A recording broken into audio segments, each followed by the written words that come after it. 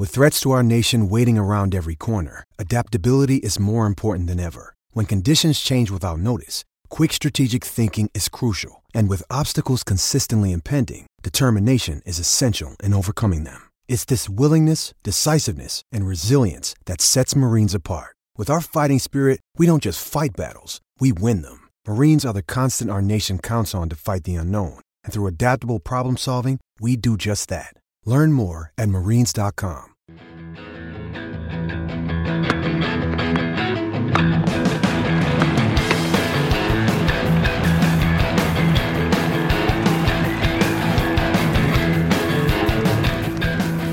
You're listening to the Tennis.com podcast, and here's your host, Ed McGrogan.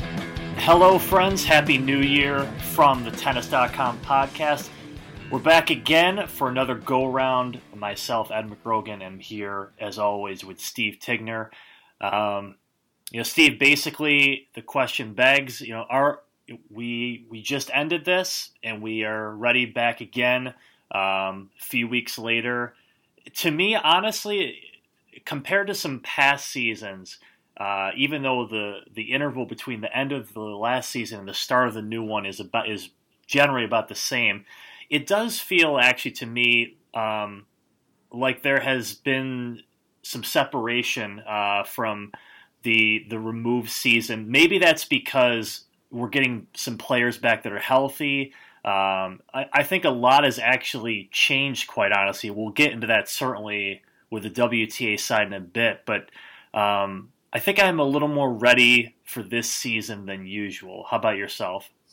Yeah, I think, technically it should be longer, the off season, and maybe it should go even, should go into March or whatever. But when it comes back after a break, I always feel good about that first week and that sort of feeling again of a new year. I think you can tell that the difference at least for me, in how long the women have off as compared to the men. And I feel a little more interested in the early going with the women and what's going to happen. It feels a little more like a new season there. They take they're done their season about 3 weeks earlier than the men. And I think it does make a difference. And not that the men can scale it back anymore, but I think you can see that more time does help. Like, I feel like with the men, we're going to get, this week we could get another Djokovic-Murray match. That doesn't seem, it wasn't very long ago they were playing for last year. That doesn't seem like much that's new. Whereas the women,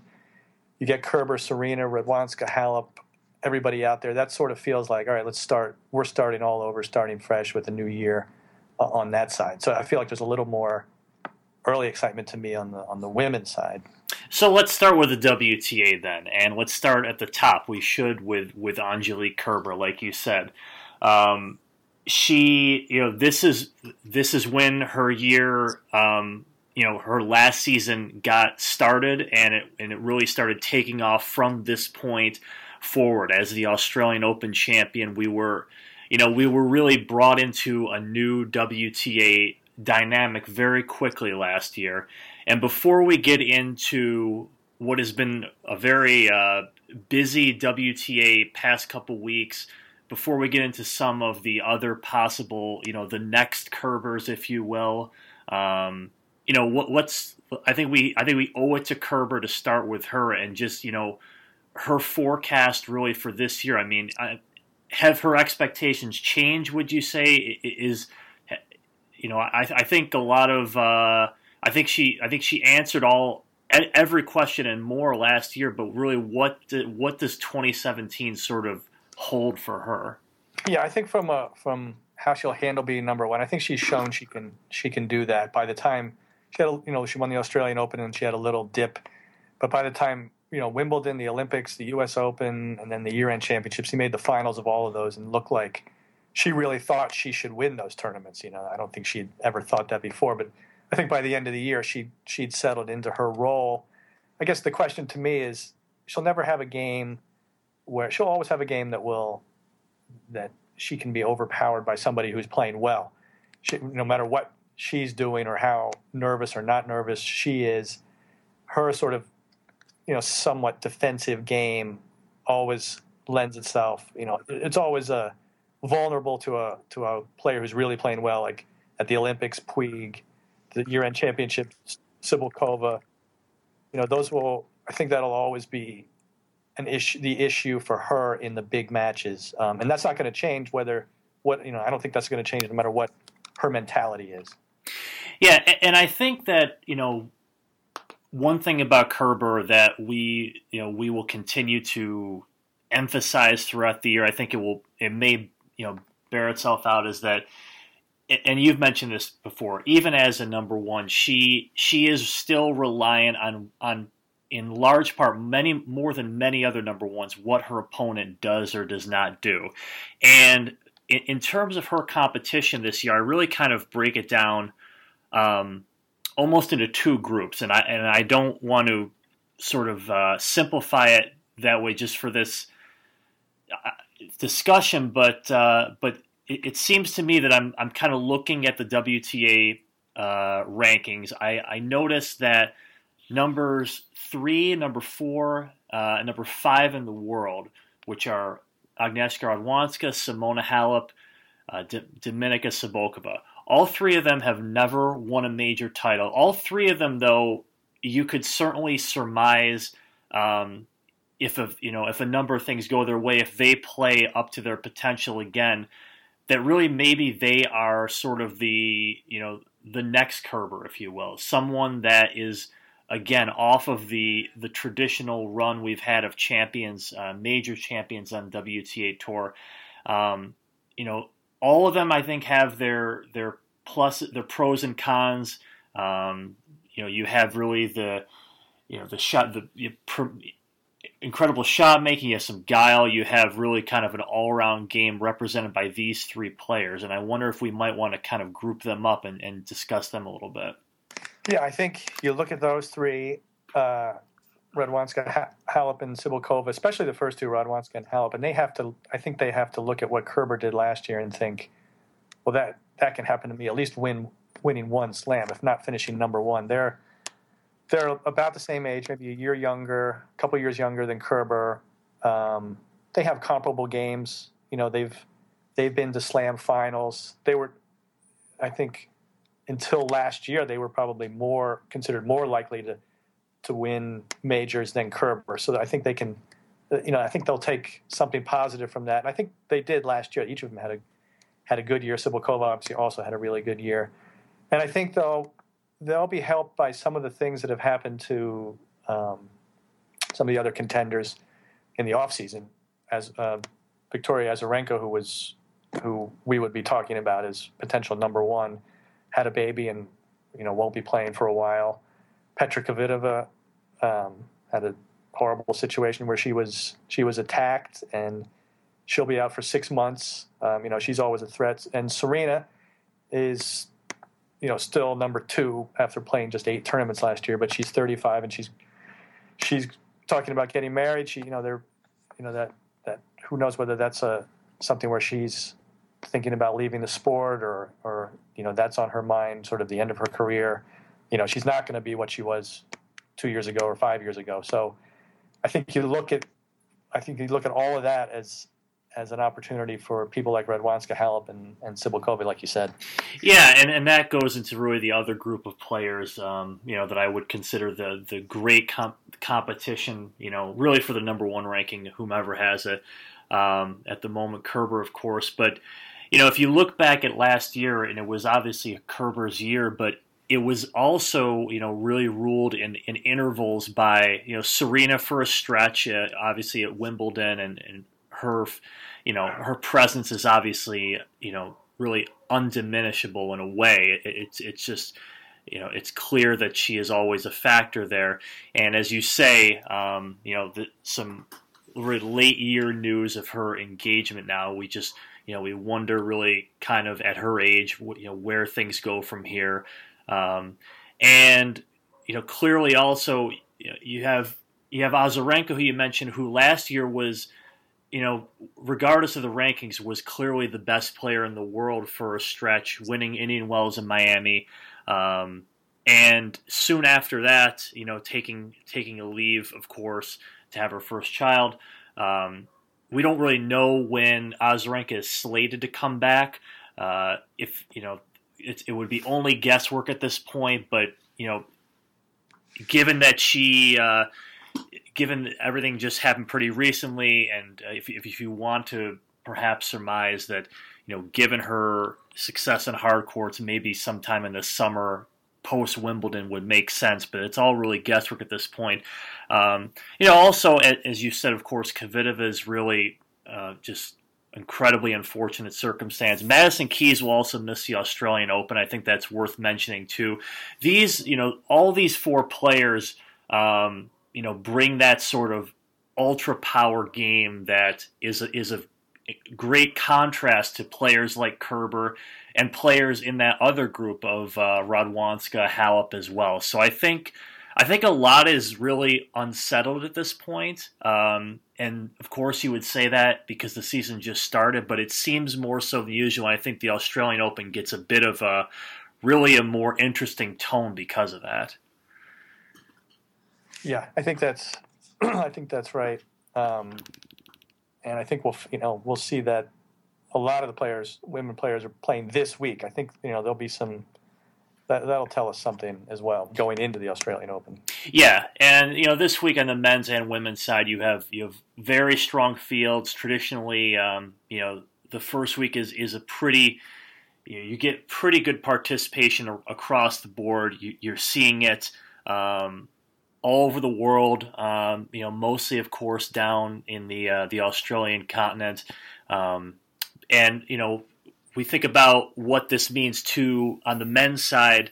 The main news the main takeaway at this stage is that until proven otherwise, the men's game is, and the Big Four specifically, the tour is healthy at this point. And you could look at that last year from purely a physical perspective, where that really impacted Roger Federer, Rafael Nadal, who both cut their season short. And surely from a mental perspective, too, of Novak Djokovic, who pretty much as soon as the French Open passed, you saw a different player, not that, invincible number one that we had grown used to for such a long time. And it's really, I think we're kind of almost hitting a reset button, if you will, on the Big Four, and really it obviously brings up a lot of questions too with them. So where do you want to start with the Big Four? Well, I think you look at Federer and Nadal coming back, in the off season and last year, I sort of was having a hard time imagining Federer coming back physically and being able to stay with the younger players after being injured. But I thought that in the past, and he does, he sounds as upbeat as ever. I sort of feel like he will challenge for slams. 3 months ago I would have said that's unlikely, but now just, he's good at creating his own momentum, his own positive kind of spin on where he is. And, it's believable because he's always bounced back and has always at least made semis and finals of Grand Slams. I think that's, now I would be surprised if we don't see him, if not winning, at least challenging for these. And the same with Nadal. And actually, just to stay on Federer for a second too, I think that when you saw, the guy, believe me, I think he has always fed off and still continues to feed off really this unrivaled support that he continues to get around the globe. You saw it kind of really, this week in Perth, Hopman Cup, which is just beginning. Even in the practice session that he streamed over social media, to me that all that appearance of him, just loving the game and loving the continue, just the sport in general it's never been anything other than genuine to me. And I'm not trying to sap it up, but I think it's pretty telling. It's almost harder to imagine a lot of other guys still at that age and after all that's been accomplished, still coming forth with that kind of, really just attitude toward everything. Yeah, he's trying to tell us that this break will help him in the long run to play for a couple more years, and that's possible. And I think this, I've had the same feeling early on now with Nadal. He looked good in the exhibition in Abu Dhabi. He seems healthy. You never know. I think I'll be interested to see this week in what his game is like and when it's a real tournament and when nerves come into it. It's obvious he still has the physical ability. Just watching him in that EXO, he's got, the shots are all there. He hasn't lost too much speed at 30. But the big difference, obviously, is the nerves, which weren't there, which were never going to be there in an exhibition. We'll see if that changes again, because his recent history is that's the big problem with Rafa. So we'll get some idea of that in the next couple of weeks. And then Djokovic, I had through the second half of last year, he sounded a little, as if he needed a break from the game. But he started out this year saying that he's happy with where he is. He doesn't consider the last 6 months of failure. He's looking at it as just another experience. He's talking about it as an incentive. And I think that'll be the key for him. I think if he feels like he really is desperate to be back at number one and really feels like he doesn't belong at number two, I think he'll get back there, because I think Djokovic is still the best player. It's just his mentality. He still has the edge on Murray, Federer, and Nadal. Yeah, and I think it's really a reset button for Djokovic in a lot of ways, but also this is, Boris Becker now no longer in his coaching corner there, his stable, and Becker's comments in the, as Becker has always shown, the man does not have a filter at all, but some very, revealing comments, I thought, on Djokovic and really what he was and was not doing, to maintain that, incredible status that he had for so long. And if you take Becker at his word on really what Djokovic wasn't able to bring to the table in terms of pure tennis in the second half of 2016, you can kind of, really rationalize why things went the way they did. Yeah, he talked about how he wasn't on the practice court enough. I hadn't really heard much about that, but you have to believe it if it's coming from Becker.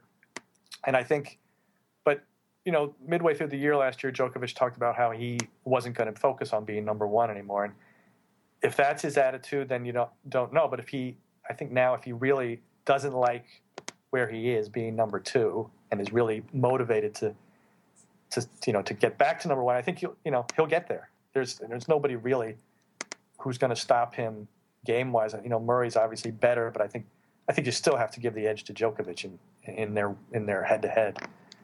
Yeah, and as you said, it's there is a very high chance that we'll quickly get the latest installment of that rivalry. They're both they're both playing in the same event in Doha, and it's the season, as we say, it starts up quickly, very quickly. In terms of players, in terms of events, the volume is there. There's plenty to see.